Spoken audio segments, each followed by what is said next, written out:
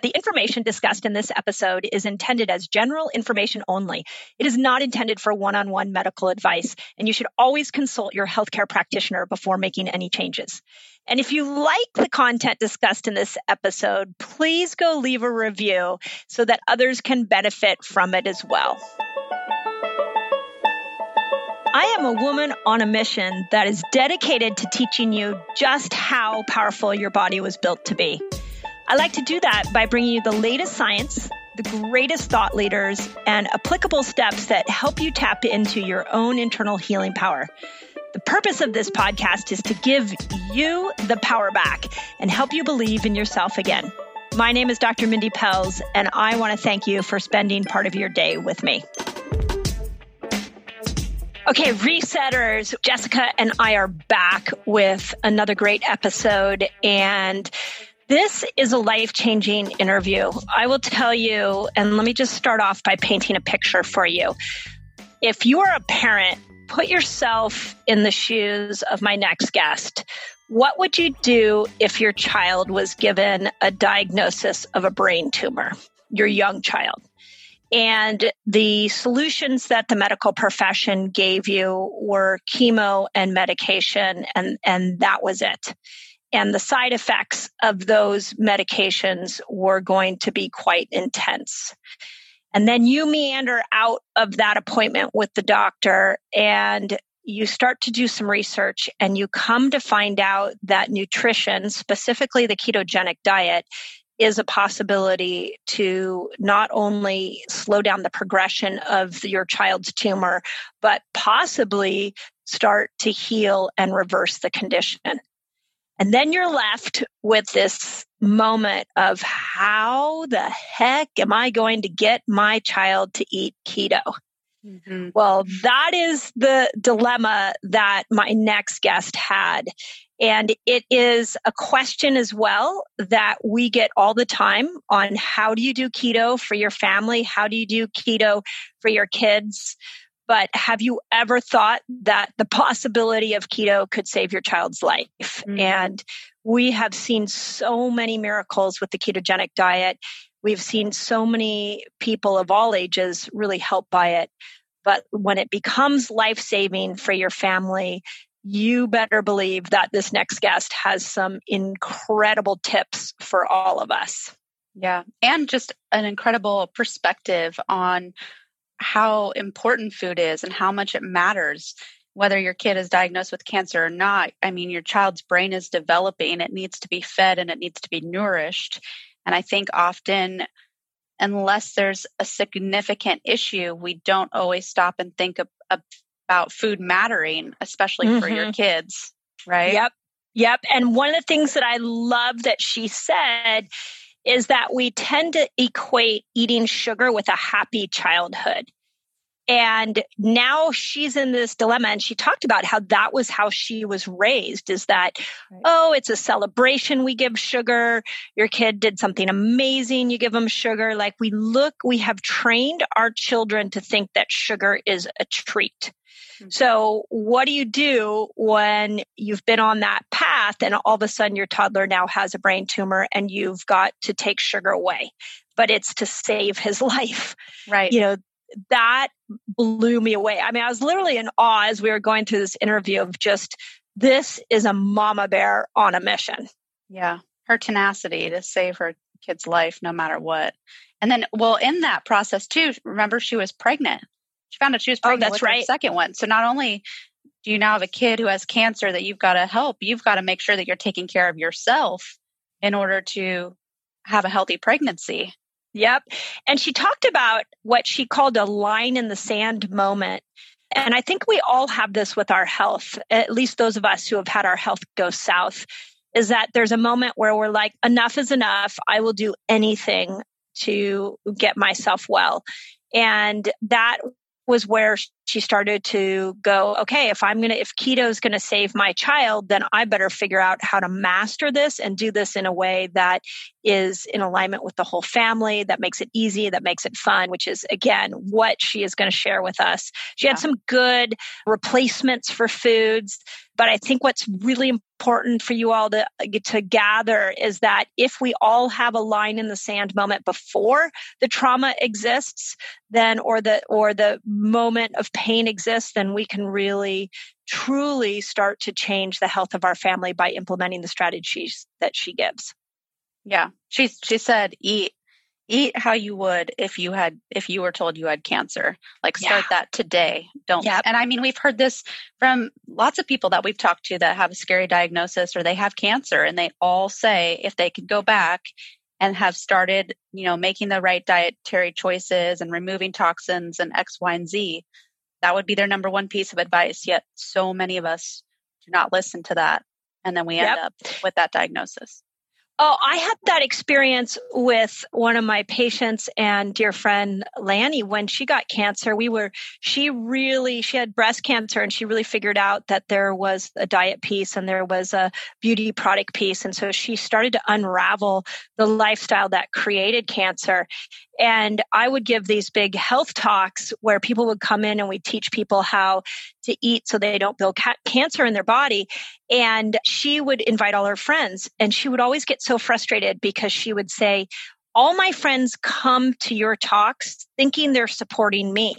But what I want them to know is that if they don't want cancer, they need to listen to what you're saying about food.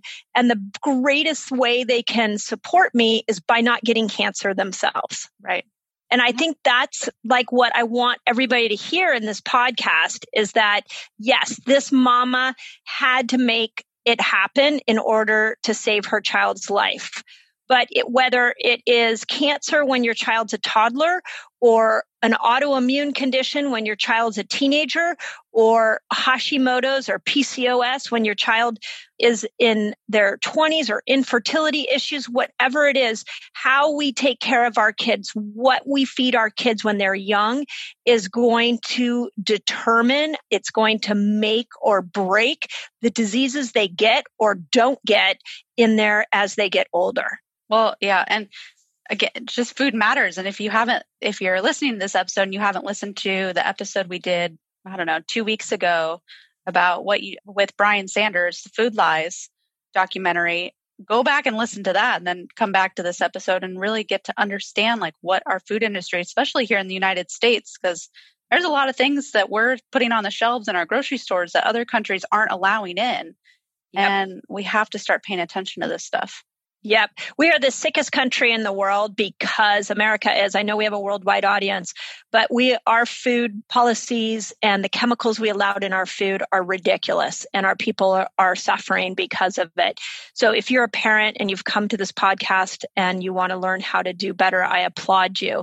Again, it makes a huge difference for the diseases your child will get or not get. And let me just tell you a little bit about Adrianna so you know who I'm interviewing here.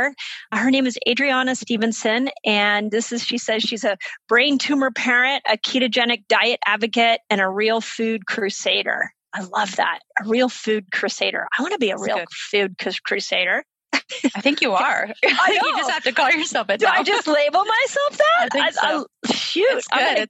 It's powerful. I want like a t-shirt that says that. So here's what she says about herself is that armed with an academic research background and the mantra, food is medicine, Adrianna used a therapeutic ketogenic diet as a frontline intervention alongside standard of care treatments to battle her toddler's brain tumor. Her oldest son, Parker, is now a thriving 5-year-old and is considered to have no evidence of the disease.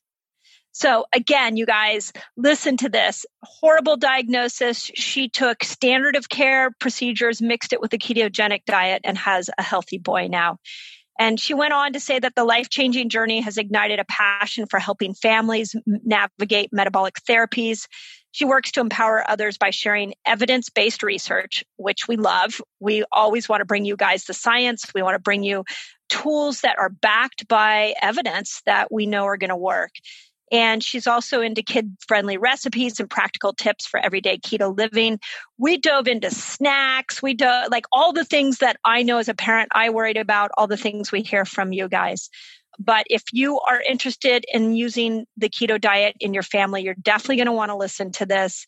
We are, depending on when you're listening to this, we are doing a fast training week for our Resetter community that is all based around the principles of ketogenic living, fasting lifestyle for the month of August. So make sure you find us in our Resetter collaborative on Facebook or in the community section on YouTube so you can learn how your family can do fast training week with us this month. So, but this is Adrianna Stephenson, just like a mama on a mission. And I'm so excited to share this episode with you guys. Enjoy. Hey, Resetters, as we step into the new year, I am so thrilled to invite you on an extremely transformative journey with me in my Reset Academy. So check this out. If you're ready to kickstart your fasting and health journey, which I know so many of you have reached out to us and asked how you customize a fasting lifestyle for you, my Reset Academy is the absolute best place to be. So here's what you get in the Academy, and I like to think of it in terms of a complete picture.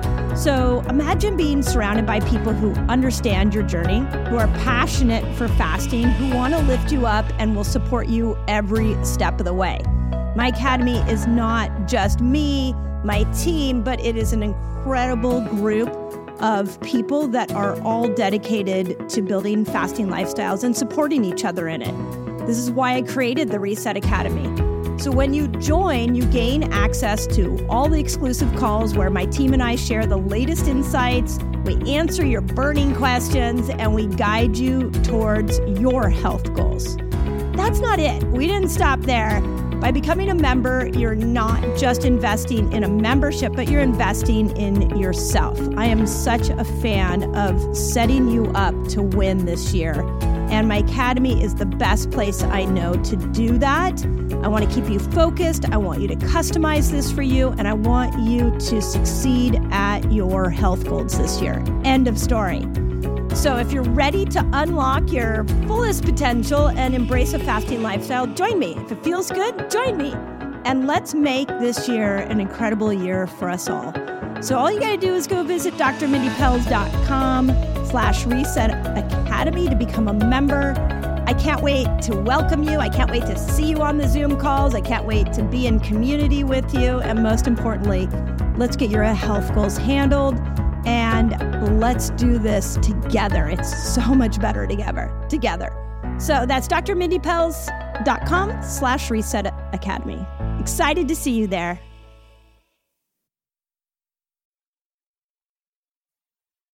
Okay, Resetters. So Dr. Mindy here, and this next guest has so much information for you guys that you have been asking us over and over and over again, which is how the heck do you do the ketogenic diet with a family? So we have brought on Adrianna Stephenson, and let me just start off by welcoming you. Thank you, Adrianna, for being here. Thank you. It's my pleasure.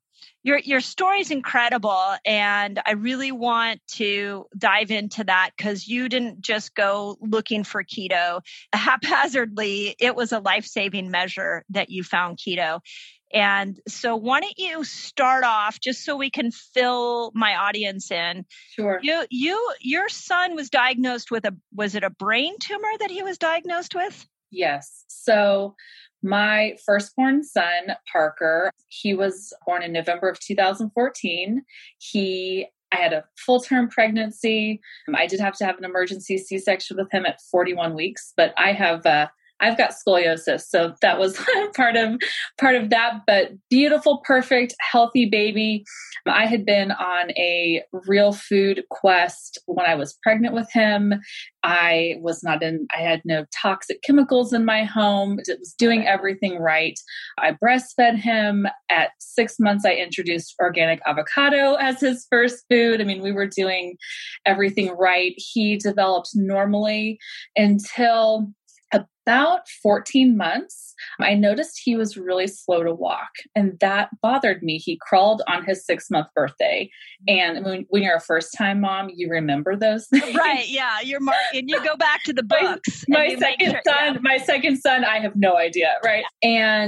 But then he didn't walk till he was almost 14 months. And that seemed really, really odd to me.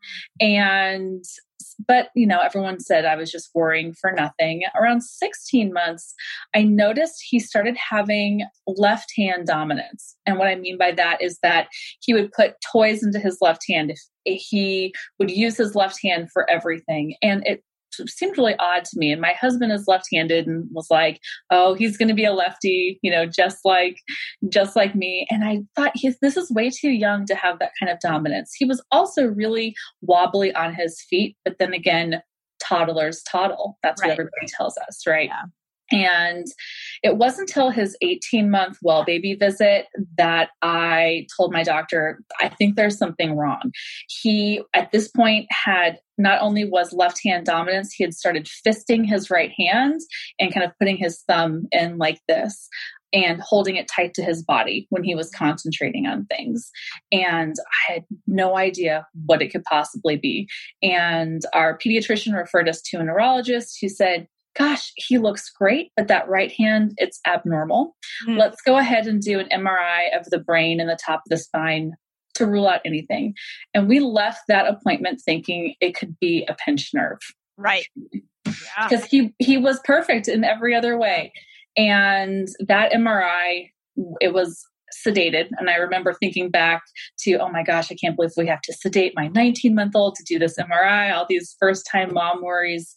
And I knew something was wrong about an hour into his MRI because we had to sign consent forms for contrast dye. And interesting. And I thought, oh, okay, that means they see something, or they want to look a little bit closer. They don't say anything. We get home. We were told our neurologist would call us in a couple of days. And 15 minutes after we got home, our neurologist called us and said, I know why Parker is having difficulty with his right hand. I need you to sit down. Over the phone, told me this. Wow. I was putting clothes away in his nursery, sat down, and she said, he has a large brain tumor.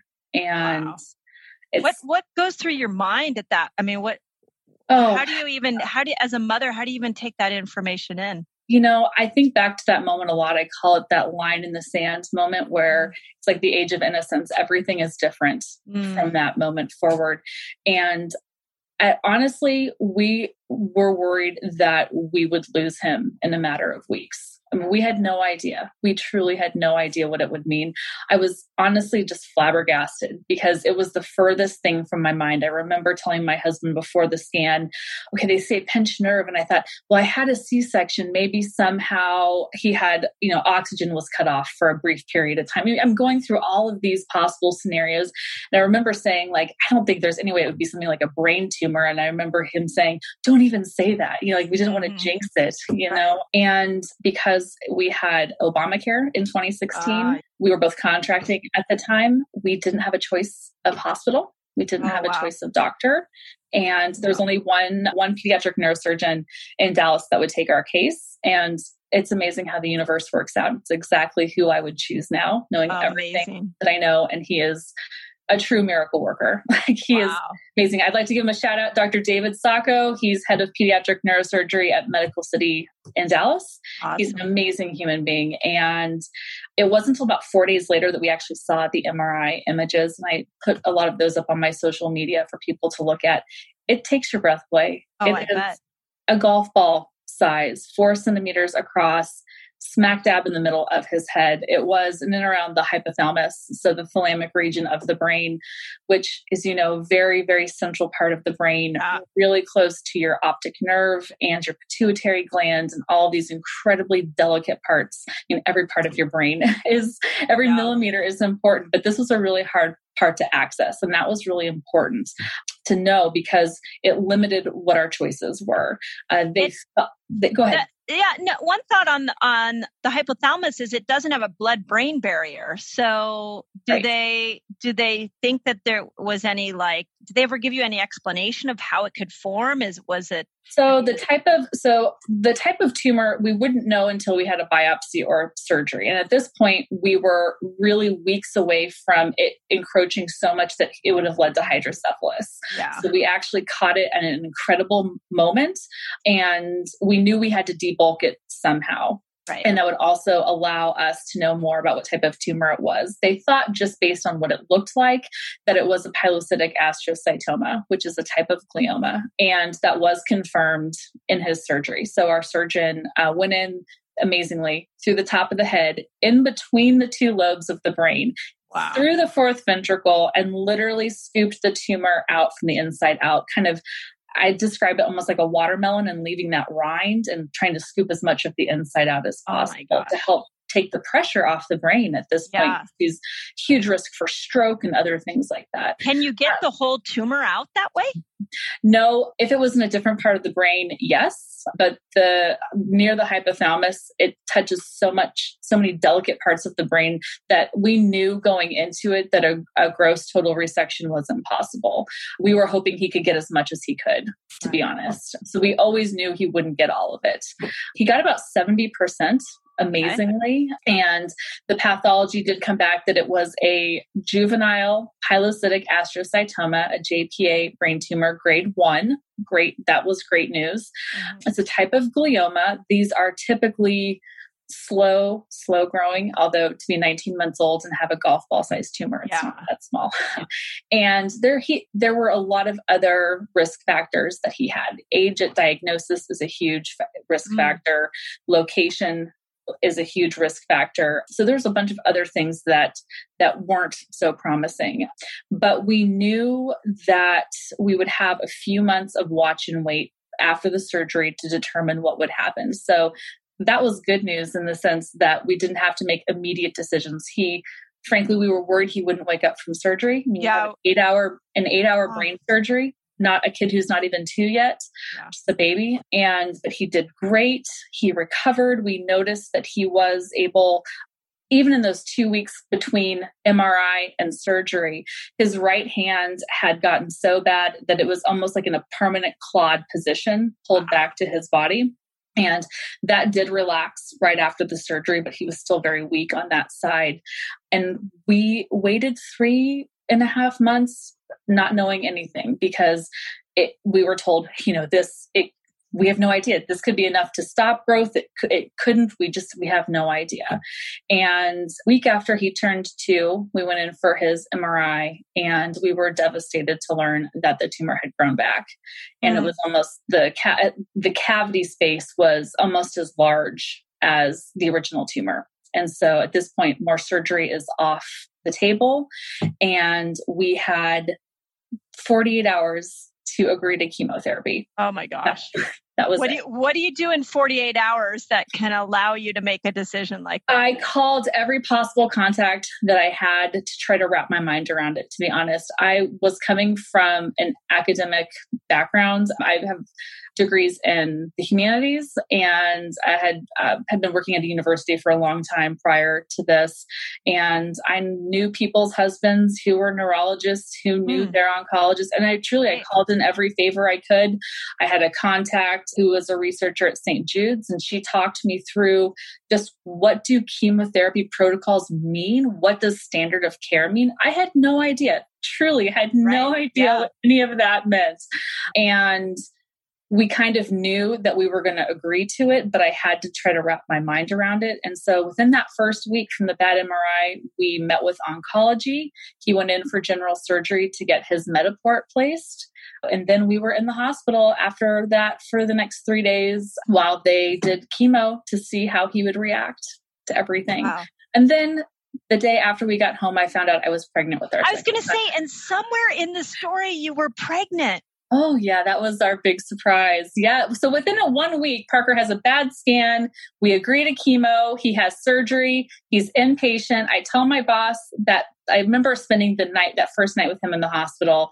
And I remember thinking, there's no way I can go back to a job. And because this chemotherapy protocol was an 18-month chemotherapy protocol of 3 different chemo drugs. I thought there's no way I can be the parent and advocate he needs and work. Yeah. And I remember I didn't even discuss it with my husband. He came in the next morning to bring me some coffee and I said, I'm quitting. I don't care. We'll deliver pizzas. I don't care. Like we will have to work this out. I call my boss and tell her.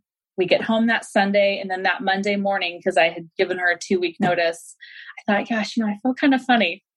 I had one pregnancy test left. We weren't trying. And I thought, how much more can I handle? Well, you can handle a lot more than you think you can. So. Okay. So that's good. This is good because we always talk about on this podcast, how we all gain so much inspiration from people's pain to purpose stories. Right. And, when you're in that moment of life where things are really pushing you up against a wall, you don't think you can handle it. Yeah. And then you hear someone like your story and you go, oh my gosh, I don't even think I've ever had that level of stress. And look at what you've done. And I remember now in retrospect, it was the biggest gift I could ever have been given because it forced me to take care of myself. It forced me to eat and rest and ask for help. I mean, it's hard for people to wrap their mind around this. When your child gets chemotherapy and they are still in diapers for the first 24 hours after they've had an infusion, I wasn't allowed to change his diaper because it's so toxic coming out of the body when I was pregnant. So my husband and my mom both had to wear medical sterile gloves to change him. If he vomited after treatment, I wasn't allowed to clean it up just because we just didn't know. I mean, I remember trying to Google anything to find another story of a mom who was pregnant with a kid in chemo, just trying to find anything. And there wasn't anything. And I remember how hard that was, but it forced me to slow down. I frankly couldn't go home and drink a bottle of wine every night and stuff my face full of carbs. You had to find a different Those are my old coping mechanisms, right? So it ended up being an incredible gift, but it was very hard too. I mean, I knew I would need a second C-section, and we had to schedule my second son's birthday for around his brother's chemotherapy schedule. Wow. Crazy, right? Yeah. So when, as you were going through this whole process, one of the things that I've seen with patients of all different backgrounds when cancer is involved is when you go and you ask, what else can we be doing? Right. And they're like, nothing, just do this and make sure that you feed them anything you want to feed them just so that they're happy. It's even worse with kids, to be honest. I mean, that's the thing. I remember, as I had mentioned before, even prior to getting pregnant, I was on kind of a real food quest for a long time. I had looked at paleo 10 years ago when he was first diagnosed. My first, one of those crazy freight train thoughts was no sugar. He can't eat any sugar. Cause I had, and I remember I had told that to one of those kind of friend of a friend clinicians who I was just trying to get feedback from. And she told me, I won't forget this, don't do anything to change his diet or to aggravate the tumor in any way. And it gave this brain tumor this power over me. I was afraid of it and I couldn't touch it. And oh my God, don't anger it. I remember thinking those thoughts. And at that point we were heading into surgery. And I remember thinking, you know what? I just want him to live. So I put that on the back burner. Truly put that on the back burner. And that whole fall, I think back to, he was on some steroids and a lot of people are coming off of brain surgery just to try to keep the swelling down. Well, that steroids up your blood sugar crazy. They give you a ravenous appetite. And I remember he would go through loaves of Dave's Killer bread and butter because he was so little, and I remember thinking, at least it was organic. It was clean and organic and doesn't have, all these chemicals in it. And now I'm just and the thing is he ate real food too, right? But I remember he was 2 and we had just moved and just trying to get all of this together. So food was still I really couldn't focus on it. And then he started chemo, and it was just about trying to figure out what that looked like and wrap my mind around all of this. And after 3 months after he started chemo, we had his next MRI, and the tumor was about 8% smaller. So it was a little bit smaller. But I remember at that moment, remember breathing a sigh like, he's going to live. Like, he's going to live. But I also knew this was a marathon, and it really hadn't hit me that this wasn't going to go away. There was no there's no silver bullet to this. It wasn't just going to go away. Getting 8% smaller, it was never, ever going to be all right. And so at that point, I had enough kind of mental space to go back and revisit my initial feeling of food matters. We have to do something about this. And I was scouring a Facebook parents group for these type of pediatric low-grade gliomas. That's like a general family term. Are there a lot of people out there with that? There are over 100 different types of pediatric brain tumors. Wow. And just to give you an idea. And this is one of the most common ones as brain tumors go. I believe there are something like 28,000 children currently living with brain tumors in the US alone. There has to be a reason for this. Do you have a theory on it? I do have theories. I do. I think the more I've studied epigenetics, I think there was, and also to know that there are multi-generational epigenetic factors. I really believe that that's what we were dealing with, because he wasn't alive long enough to be exposed to a ton of toxins. We don't live in a chemical dump. As I said, I ate organic when I was pregnant. I grew up in a really kind of crunchy household. I knew it wasn't any of those things.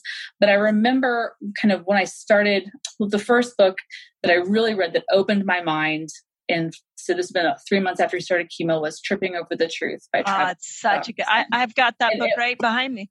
I carry my dog-eared copy with me. It's what I tell everybody to read. It was the most empowering, enlightening book for me to read, because it demystified cancer. It took the power away from it. I wanted to know how it functioned. As I said, I've got an academic research background, so my mind is naturally inclined to question and to look for sources and to find patterns and themes. And I remember kind of wrapping my mind around epigenetics and thinking that, like my great-grandfather was in World War I. He was a surgeon in France on the front lines, and he was exposed to mustard gas. And you think about how those things trickle down to the generations, and then maybe Parker was exposed to a virus or anything else that could have just clicked on those epigenetic factors that cause this to grow. We just don't know.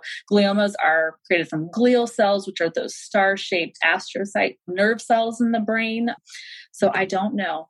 That's my best guess. I think you're onto something. And for me, it was incredibly liberating to figure that out, because any parent that deals with childhood cancer will tell you that the guilt you feel that somehow you've done something wrong. I remember thinking in like the crazy, post-diagnosis few months of, oh my God, I stood in front of a microwave, or, I smelled a cleaner or did something. And that's not what causes it, and that's not, and I want parents to take that away. Like, it's not your fault. Yeah. But it took me almost a half a year to come to that realization that it wasn't my fault. But anyways, in reading Travis Christofferson's book, which for me was absolutely a life-changing experience to read that, because it started me on this whole journey. And once I understood how tumor cells functioned, and it really doesn't matter what type of cell it is, it actually understanding the biology of how it works, it made so much sense to me. I came across in this Facebook group another mom who was brave enough to share her story of her daughter who had just finished treatment. So we were at the beginning stages of treatment. Her daughter had just finished. Same exact tumor, JPA tumor in the hypothalamus. She had a partial debulking surgery. She had just finished her chemotherapy, although she had only done 2 chemo drugs, carboplatin and vincristine. We had timolomazine added to our Timidar added to our protocol. I think probably because he was younger, to be honest, and it was off of a St. Jude study from 2014. But her daughter had finished that, but they had started her on a therapeutic ketogenic diet day 1 of her chemo, and her tumor was gone. Wow. Like completely gone. There was like a small area of what they thought might be scar tissue left. And I thought, I knew it. I knew there had to be something about it. And so I commented, she messaged me, and then she called me on the phone. We exchanged cell phone numbers. She called me and she became my mom lifeline. And, that's something, when I say I found out about this from another mom, that's the truth. This is like a grassroots mom to mom movement. And because when it happens to your child, you just never want it to happen to anybody else's, Yeah. And she coached me. And I remember thinking, this is going to be, in tail end of March 2017, I remember being so afraid to start him on a ketogenic diet because how come? Because I thought I didn't want to do anything else to harm him. Yeah.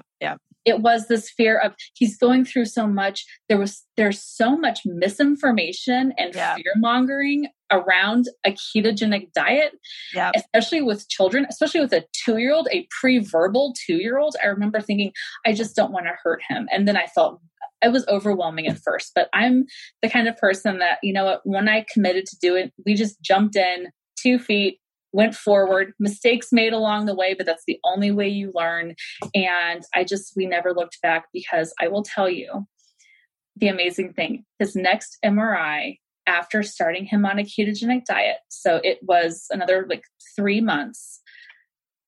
That MRI tumor was 30% smaller.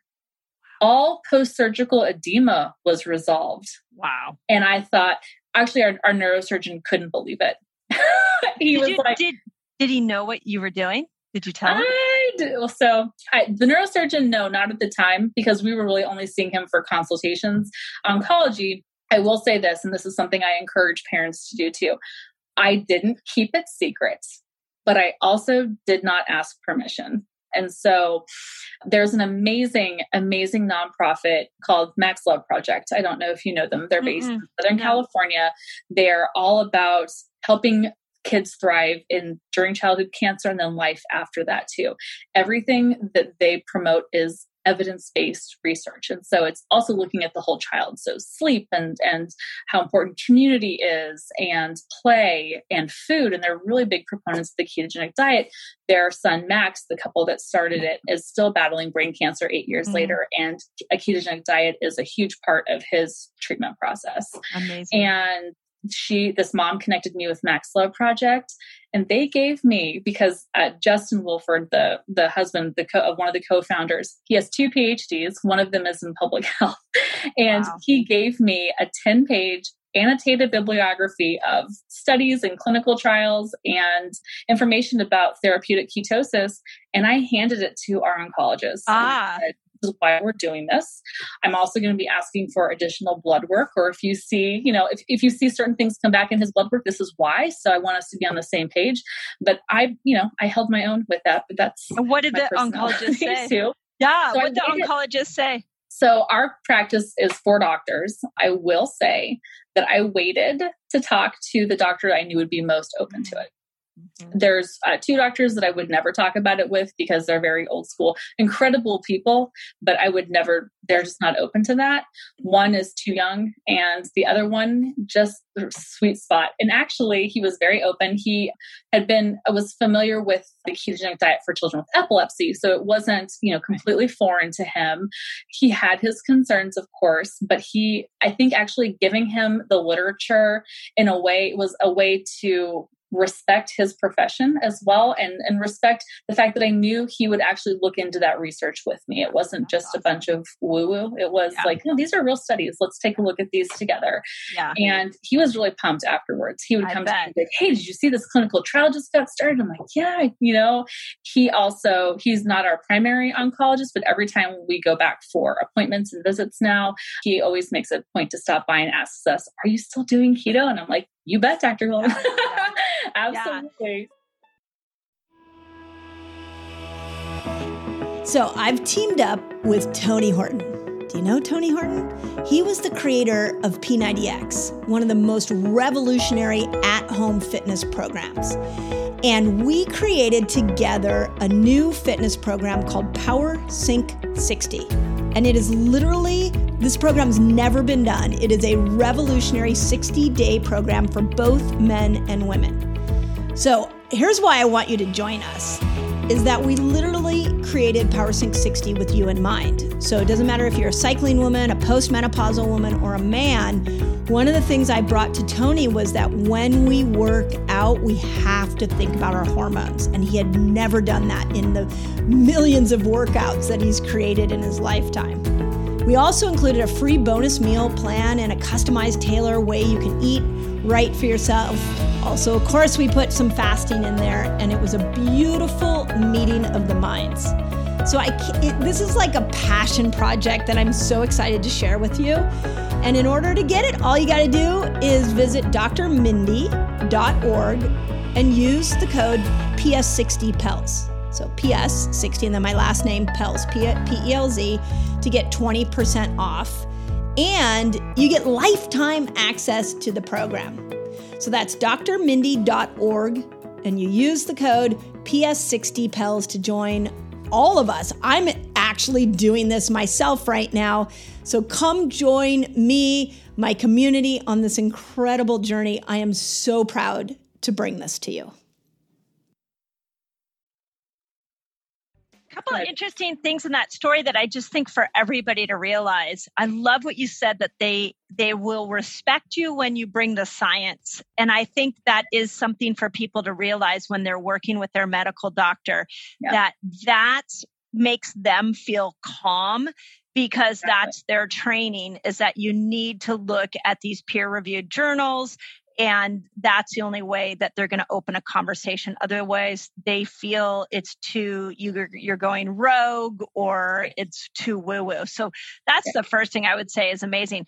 Second thing is, how sad is it that there were three doctors you couldn't talk to and one that you could? Because food is so powerful and the ketogenic diet is so powerful. How could they not be open to want to hear that? I think that I think some of them would be really open to hearing it, to be honest. I have a very dear friend who is a pediatric doctor. She is an endocrinologist. And one of the things that she's told me is that a lot of these doctors are under incredible pressure, and the thought of being sued by families and having the state medical board revoke their licenses, and the system is doesn't really encourage doctors who question things, to be honest. Interesting. I can see that. And in oncology, there's a lot at stake. You have children dying. I mean, that's the thing. This isn't just, something is a little bit out of balance. You have children dying horrific deaths. And these doctors, they're incredible human beings, and they really are. And they would never want to harm their patients at all. But I think a lot of them they're such in the business of like the triage of trying to save their patients that come to them, that the thought of something as simple as food just really, that structure really isn't built into their training.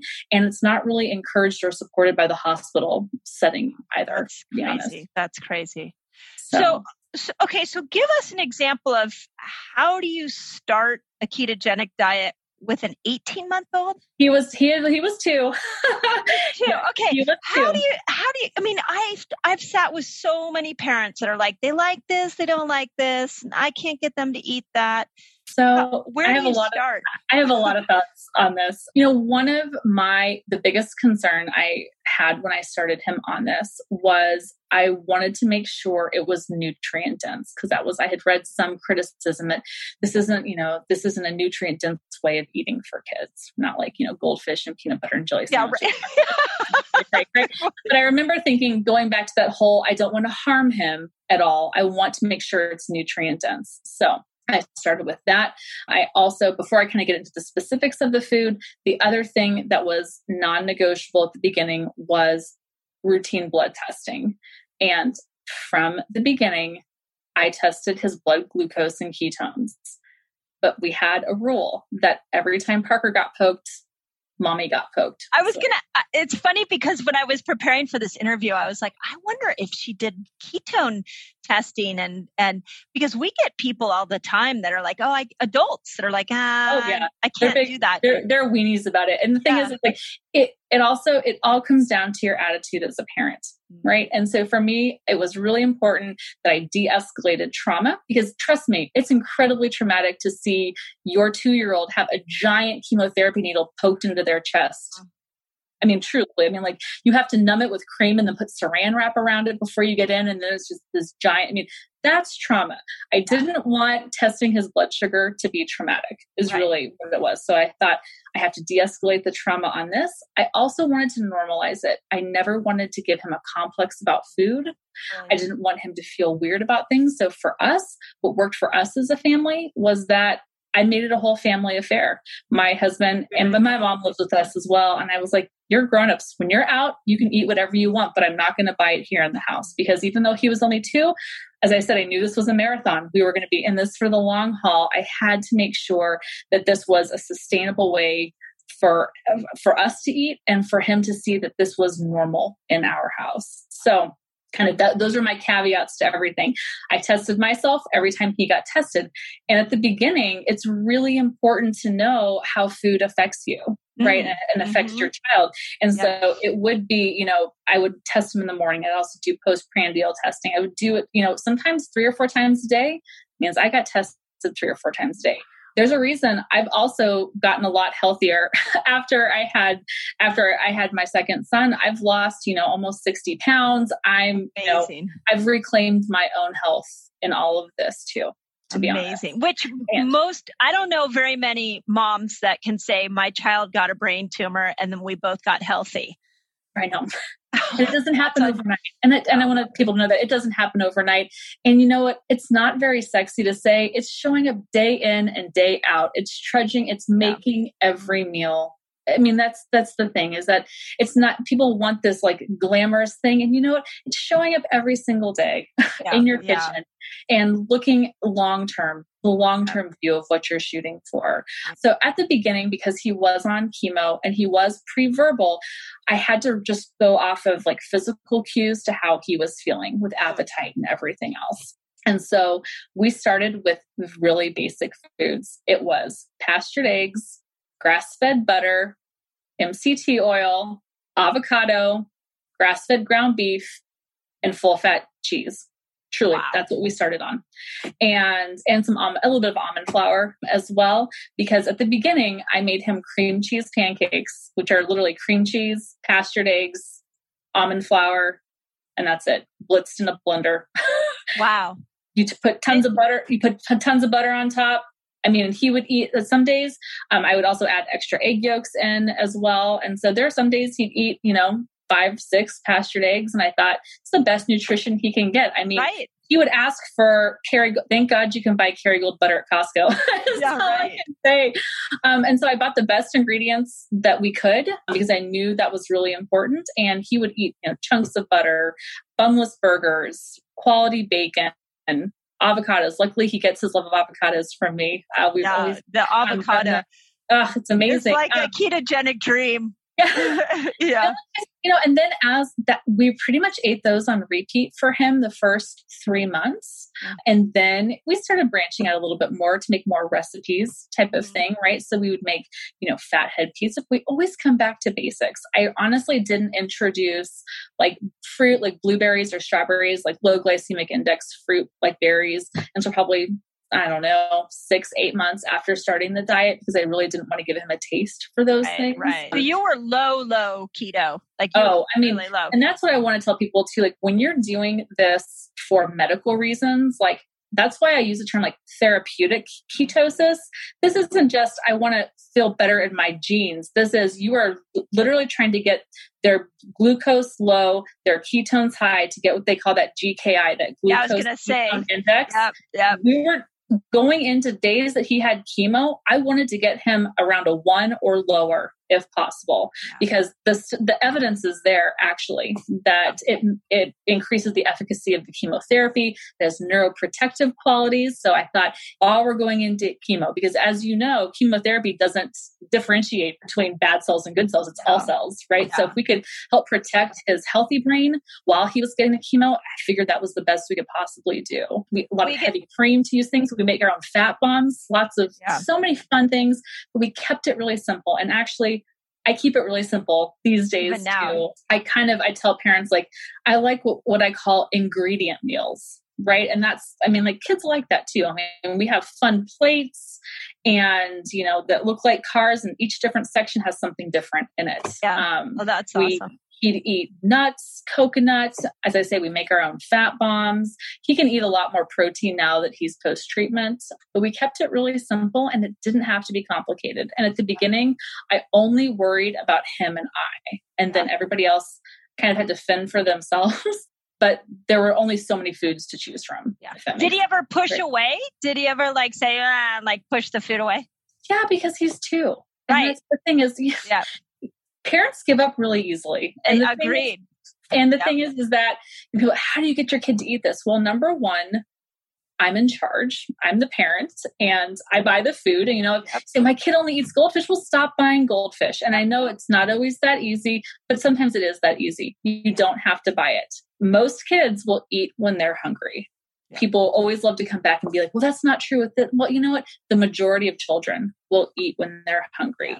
The other thing, fat makes food taste great. Amazing. Yeah.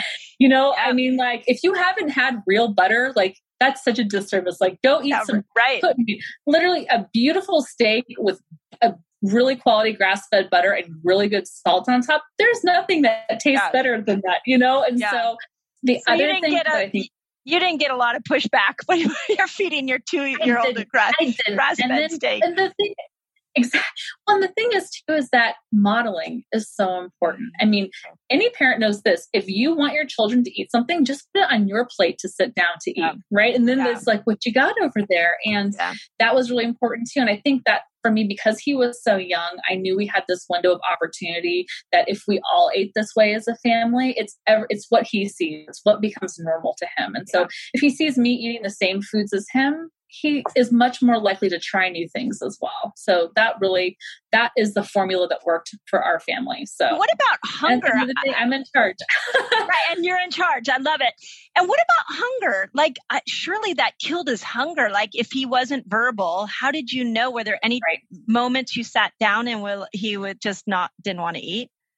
So, the thing is that I offered him food pretty frequently throughout the day was one thing. He always was a bigger breakfast eater to begin with. So I think back, it's hard to remember 3 years ago what it was like when he was so little, but he would sign for more. The thing is that where his tumor was located, he has had an expressive language delay, but there was nothing wrong with his receptive language. So he understood everything and he would say yes and no and more and please, mommy, but just couldn't, didn't have more complex sentences coming out of that. So there were ways to gauge that from there. And then we did do things to make it fun too. At that point, there were there were very few keto treats on the market 3 years ago that had ingredients that I was comfortable with, to be honest. And mostly I'm real stickler for the type of sweetener. Obviously, we didn't want to do maltitol or aspartame or any of those really yucky ones. Does he like stevia? Will he eat stevia? I don't like stevia. Yeah, I don't like stevia either. Yeah. And there were only a few. Erythritol was really just starting to kind of come out. Lily's had just kind of come out. Allulose wasn't a thing then to be able to get it. So erythritol really became our primary one that we used. And there is a cookie type called Fat Snacks. And it was at that point the only clean keto cookie I could find on the market. And those were his treat when we go to infusion, that I would bring that. And so he got to have cookies when he was there. And nuts, olives. There's so many fun finger foods for kids. Olives I always tell all of our fasters, I'm like, olives are amazing. There's no carbs, no protein, no calories. They're all fat. And for a kid, you can put them on your fingers probably. Oh man, I have pictures of me as a kid. No, yeah. I mean, it was part of my secret plan to get him to love all the foods I love really too. Cause I mean, cheese and steak and avocado and olives, those are all my favorite foods too. So amazing. No, but really we use treats occasionally. And you know what? Sometimes I bribed him with treats. It would be like Lily's chocolate chips because I knew that getting nutrition in him was paramount. And so it would be like, take a bite of egg yolk, have a Lily's chocolate chip. I mean, to be honest, I didn't see anything wrong with it. And I still don't either. Yeah. And so so as you started to do the ketogenic diet, what, other than changes in MRI, anything else that you saw? Did you see changes in behavior? Did his hand show up differently? So one of the things was, you can really see, I mean, it's so painful to see your child in chemotherapy because they go from this incredibly vibrant child to all of a sudden their skin has no luster, their hair starts to fall out, it's brittle, sunken eyes, because you just see it like killing them, right? It's just terrible. And the 3 chemotherapy drugs he was on they're incredibly toxic, but there are worse ones to have too, One thing we noticed is that his hair didn't completely fall out, which was amazing. That's interesting. And he started to regain some of his coloring. And actually, after about a year on the ketogenic diet, when he was finishing up chemo, we went on his Make-A-Wish trip, which you can go on a Make-A-Wish trip and not be a terminal case. I didn't know that. It was.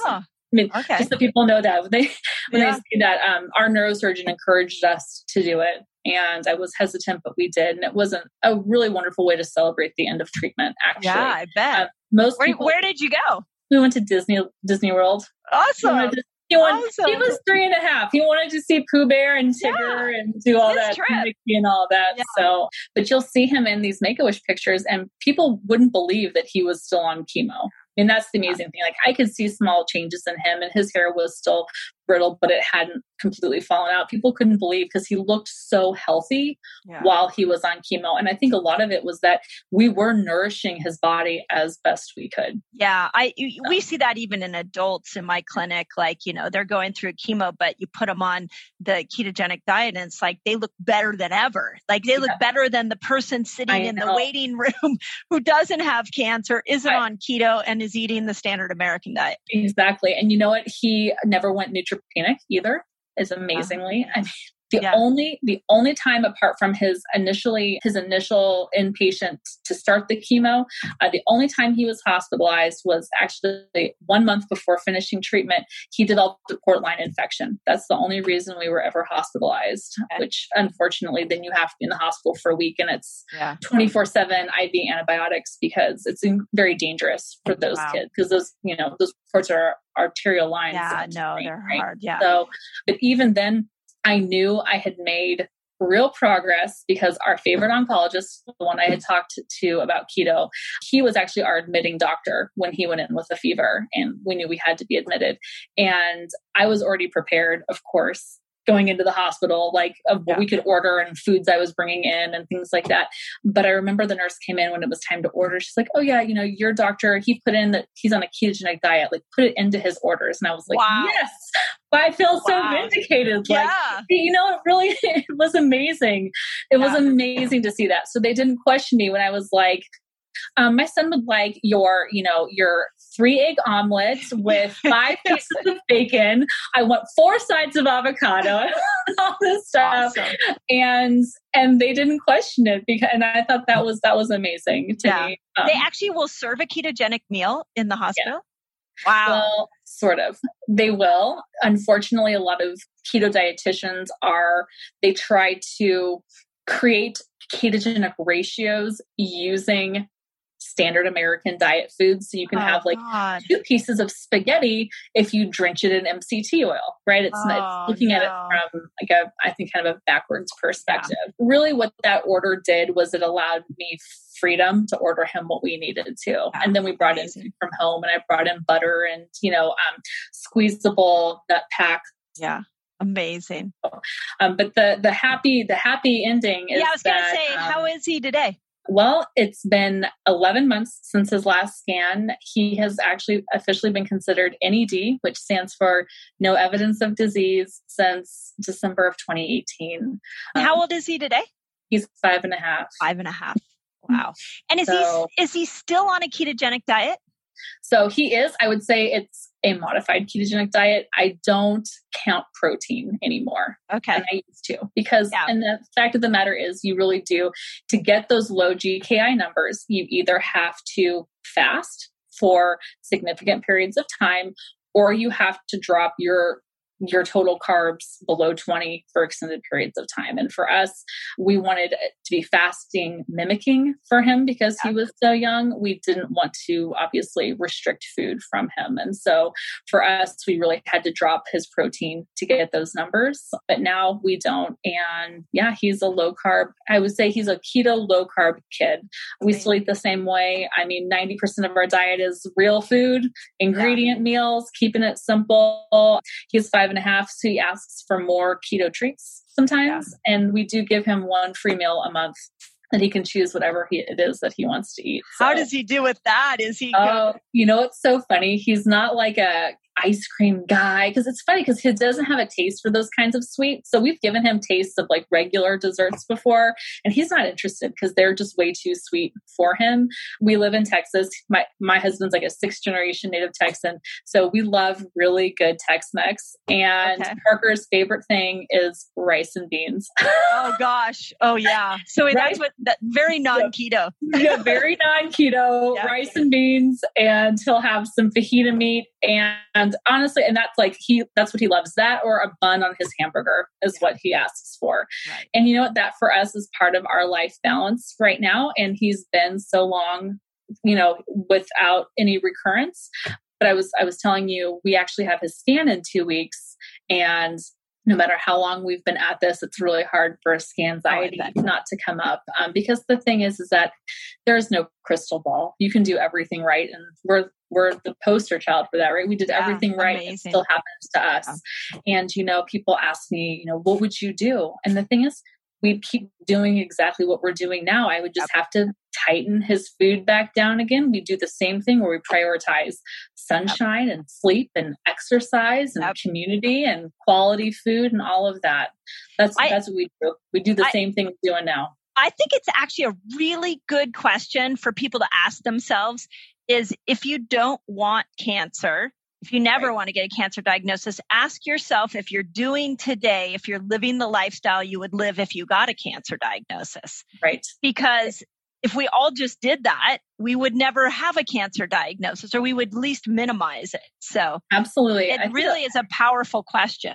And I think that a lot about myself. You know, my mom lives with us, and she has had her own weight struggles and has had struggles with type 2 diabetes, and then has some lingering kidney issues that unfortunately come up with a lot of people that deal with type 2 diabetes for a long time.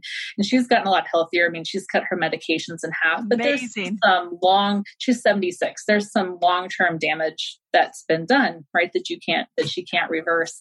And I look to one of my motivations for myself every time I want to kind of go back to old habits, especially this whole COVID thing brings up all of those reasons we emotionally eat. Yes, or don't absolutely. Eat, right? Yes. I think to myself, when I'm 76, I don't want to have those same issues. She and I are so similar in appearance and body type and everything. It's been really eye-opening for me that I think the way I'm eating now is the way I want to eat when I'm 76. And I know that the reason I feel so good is because I spent 40 years eating this way, right. And that's helped me kind of get over my own food issues too. Because I think that's the thing with our kids. We unwillingly bring our own issues with food into the mix. And I tried to be really conscientious that I didn't want to give him issues around food. Yeah. And it meant that I've had to do a lot of mental work. Yes, right. And really be cautious of what you say.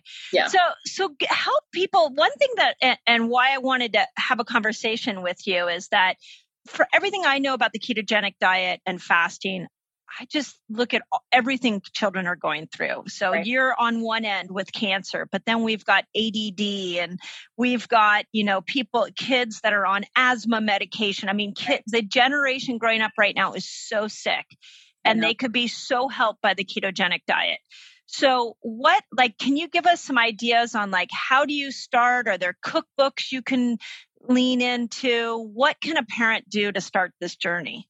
Absolutely. I think one of the things you can do is stop equating a happy childhood with sugar consumption. And that is a huge problem we have in this country. Every holiday is, what sugary treat can we get? What treat do we bring to school? And, you think with these kids, every random holiday we celebrate with a donut. I think it's such a systemic problem that all you can do is resist and model for other families. So one of the things that we do, and you can do that and still honor your family traditions in the same way. Yeah. One of the things we do for Halloween, for example, is 2 years ago, I made the decision not to hand out Halloween candy. And I handed it out the first year that Parker was keto because he was so little. And my husband was sure we would be ostracized from the neighborhood if I didn't hand out candy. And I finally was like, you know what? No, I do not feel right doing this. And so we hand out glow necklaces and bubbles and stickers and tattoos and all kinds of fun stuff, and our zombie fingers and all kinds of just fun things that kids love. People go crazy for them. Our kids, we allow them to trick or treat, and then we do a switch witch, where the witch comes at night. She takes their candy, and I leave a basket out of goodies for them that they can enjoy. And it's a combination of some keto candy and then some little goodie or book or something like that. So he can't have any, so they don't get any of it. I don't, because I honestly think it's all garbage. Yeah, it is all garbage. Yeah. And so for us, it's the more, and then I just bring our candy. I really want to throw it away. Yeah. Most of the time I bring it to our office, but this year, I don't know. I don't know. I'm still torn on that. We're still figuring it out too. But for us as a family, we don't buy the candy, and I don't let my kids have any. And yet they still have an incredible Halloween experience. Because for us, it's all about the costumes. And there's so much more. And pumpkins and all kinds of fun stuff. It doesn't have to be about that. And then we still make fun treats. Silicone baking molds are like a keto mom's best friend, because you can make any fat bomb into any shape you can possibly imagine using those silicone molds. So I have ghosts and pumpkins and all of that. So he can have seasonal fat bombs and things like that. Do you have a favorite? That's awesome idea. Do you have a favorite cookbook? My favorite cookbook, I make up most of my recipes myself. Oh, you need to do a cookbook. I do. Well, my favorite starter cookbook especially for families coming from what I would consider more of a standard American diet background, is Simply Keto by Suzanne Ryan. She's also a really amazing, genuine person as well. She's an incredible human being. Her recipes are all fantastic. And a lot of them are also free on her blog, her Simply Keto blog. Her keto crockpot chili. I actually won our office chili cook-off last year with my keto chili that nobody knew was keto, and it was the crowd pleaser. So that made me feel really good. So that's a great one. I love the Southern Keto Cookbook as well by Tasha Newton. That one is really good. And then from there's so many free things out there. I think All Day Long, I Dream of Food, her blog, she's got a lot of baking tips. I think baking is the hardest to master. If you can master fathead dough, you can do a lot. What's fathead dough? Oh, fathead dough. Okay, so it is, I don't know if you ever watched the documentary that came out 7-8 years ago, a long time ago, called Fathead. And it was the first thing I ever saw that blew the light open to me, that our government lies about food and the food pyramid, and it's all about lobbying and on all of that, and Ansel Keys and everything. And it was the dough that he and his brother created called Fathead. And it's literally mozzarella and cream cheese that you melt together. Then you add in an egg yolk and some almond flour and a little bit of seasoning. And you can actually mix it and then roll it out like pizza dough. And it tastes like thin crust pizza. It's amazing. And it's really fun for your kids to make too. Yeah. So it's literally just cheese, egg, and almond flour. And you can make a multitude of. Amazing. Huh. Okay. I can't believe I've never tried it. To get your kids in the kitchen.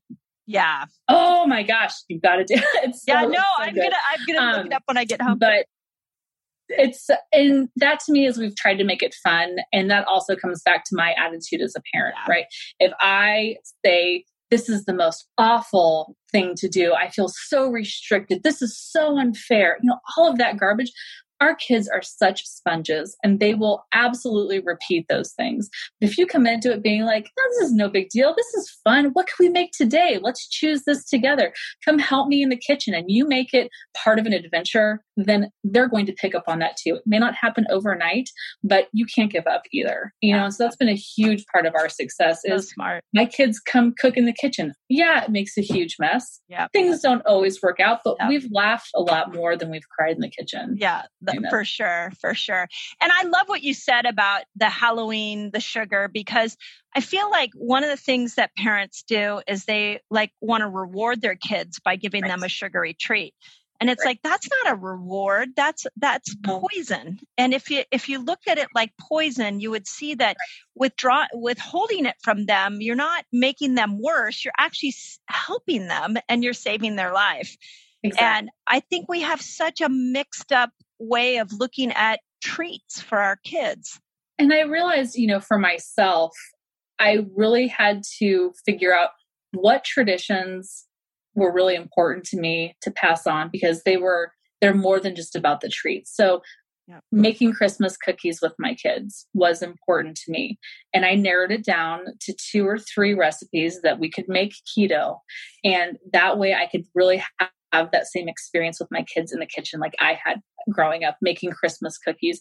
And we made keto Christmas cookies. They don't know any different. They don't know. They're just cookies. They still get to pass that down, and it's funny for myself, trying to separate just the food and emotion from those holidays has been really important too. And I did kind of a challenge for myself over the last holiday season where I kept a very strict carnivore challenge for myself because I wanted to see what it was about. And I did it. And it was amazing to me, the kind of range of emotions I felt, that I realized all of these feelings about holidays and everything that comes up is so tied to food. And a lot of the negative things that would come up would be tied to food. And it really, for me, was a step in helping break that cycle too, of what's really important and focusing on that, and then finding new ways to honor traditions. So smart. So I've gone back to eating avocados though. It wasn't for me, but it was a great experience, actually. So yeah, I know we do a lot. We've tested the carnivore diet with certain people in our community, and it works it's great. It's a great thing to put into your variation. That's what I always say is like if you vary it with the keto diet, it can be quite amazing. So okay. So how do people find you? Because you now you're on Instagram and you're sharing your story. Are you sharing recipes? Like how do people? Absolutely. So I'm very active on Instagram. Everything also feeds over to Facebook. So you can find me on Facebook too. It's going to be much of the same content that's on Instagram. I'm at Keto for My Kids. So it's keto, the number 4, my kid. And I share a lot of things. I share evidence-based research. I share recipes. I share our life because I want people to know that we're a regular family and this is how we make it sustainable and have fun. And that my kids aren't always, perfect angels sitting down to eat, that I'm a real mom. I've got a full-time job outside of this. This is what I do for fun to help connect with other families. So I share all of that. And actually one of the biggest gifts has been, I have connected with other brain tumor, predominantly moms, but parents from all over the world, because everybody, when it happens to your child, you'll scour the ends of the internet to try to find somebody with a similar story or to offer some sort of hope. And that's been really important work of just connecting with those families. And then I do some work with Max Love Project as well. And I'd like to give them a shout out, and the Charlie Foundation, 2 incredible resources for keto and kids. And those are 2 nonprofits based in Southern California. Do you feel like the ketogenic diet is gaining traction in these communities? Do you feel like because the science and then more stories like yours is getting out, are people more receptive? Absolutely. And I think that to me is, people get upset because, keto's become so mainstream and there's all of this misinformation out there. And while that is true, that there is a lot of misinformation, to me, I'm a global picture thinker. Yeah. And I think all of that's actually really good news because it means that we're normalizing it. Yeah. We are making it more accessible to people. The fact that you can buy Primal Kitchen's brand foods at Walmart is awesome. Amazing. It's amazing. And you know their salad dressing, by the way, is amazing. Oh man, that barbecue ranch, I have to be careful because I could drink that. It's so good. But I think that's what's wonderful about it is the more mainstream keto gets, the more likely that people and families that really need it will be less afraid to try it because they can go to Walmart and buy their groceries. They can go to Kroger and get this. Their friends have heard of it, so it doesn't seem so weird to put their kids on it. And you brought up a great point. It's not just kids with cancer. I connect with a lot of moms with epilepsy, but actually when I was at a conference in January, there's mounting evidence because as we know, ketone bodies are so neuroprotective and it's such an anti-inflammatory diet and they can pass that blood-brain barrier that you think of a lot of other neurological conditions and behavior conditions that all surround inflammation. This is a great solution for a lot of those families to try. It doesn't get rid of things. And that's the thing is people want that magic pill, right? They want to be, oh, you do this and the tumor goes away. You do this and the seizure stops. You do this and my child doesn't have these outbursts anymore. Well, life isn't linear like that. But if it can give your child a better quality of life, then why not? It's just food. Yeah. And ketones raise GABA. And GABA calms. So if you want your child to be relaxed more, get them some ketones. Absolutely. Yeah. And I think, you think about even, when my cousins were younger, and I remember it was all about, they're probably 10, 15 years younger than me. It was just coming out of that food dye was bad for kids. And that food dye and gluten were two things. And people remember how taboo that was to talk about. And now we just consider, we don't do food dye. We don't do gluten. We've normalized those things. And that's really helped a lot of people. And now if we can take it to the next level to be like, you don't need refined carbohydrates to be happy and healthy and to grow tall and grow strong bones and build that brain. You don't need them. Yeah. You need fat and protein. Beautiful. Well, your story is incredible. And I just am so grateful that people like you who go through those struggles then are willing to come out and really share your story so other people can benefit from it. Something as great as an Instagram presence where we get to see what it looks like, because it's one thing to hear it and then to go, well, but how could I ever do that? To be able to go and follow you on Instagram is incredible. So thank you for doing that. It's just, I have the greatest gift. I still have my child.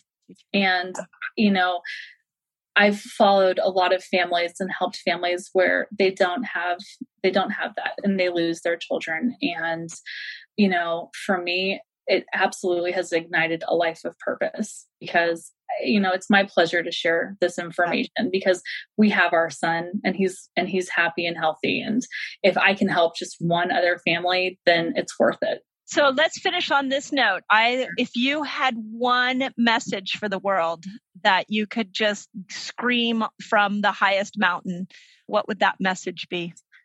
That message would be that statistics are not destiny and that food is medicine. I love that. I love that. Well, again, thank you. Your story is incredible. As a mother, I can't even imagine what you've been through. But to be able to come out the other side of it and then turn around and we all get to benefit from it. Thank you so much. Just appreciate you taking the time and really just showing up for the world in such a big way so that so many people can benefit from your journey. So this was amazing. Yeah. Great. Thank you. And everybody go check out her Instagram. Again, just seeing it in action, whether you have a child that is dealing with a diagnosis or you want your children to be the healthiest they can be, you just have such a message for both camps. So thank you so much. Thank you so much. Have a beautiful day. You too. Thanks. Sponsored by Primal Kitchen. And if you follow me on Instagram, you may know that I'm a little obsessed with salads. In fact, it is truly my love language to my family. making a good salad, putting as many different plants that I can put into the salad, making it as diverse as possible. But one of the challenges that I've had is really trying to find the right salad dressing. So one day I stumbled upon Primal Kitchen and found that they not only had one amazing salad dressing, but they have a whole line of salad dressings with great oils, no toxins, very little added sugar, and they taste incredible. So we have become, and when I say we, my family and I have become huge fans of their products.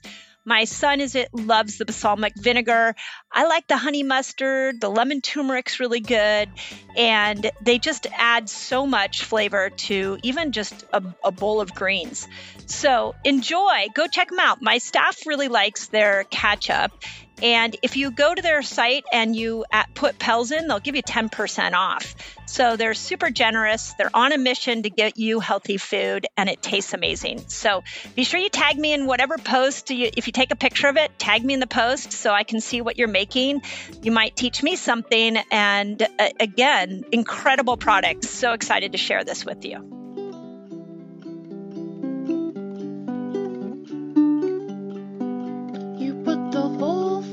And you take all empty foods out, you put organic food in, and you shake bad toxins out. You eat keto biotic and your microbiome shouts.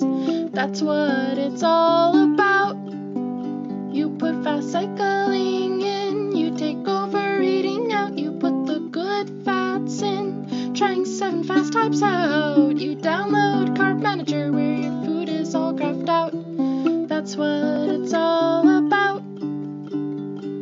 That's what resetting is all about.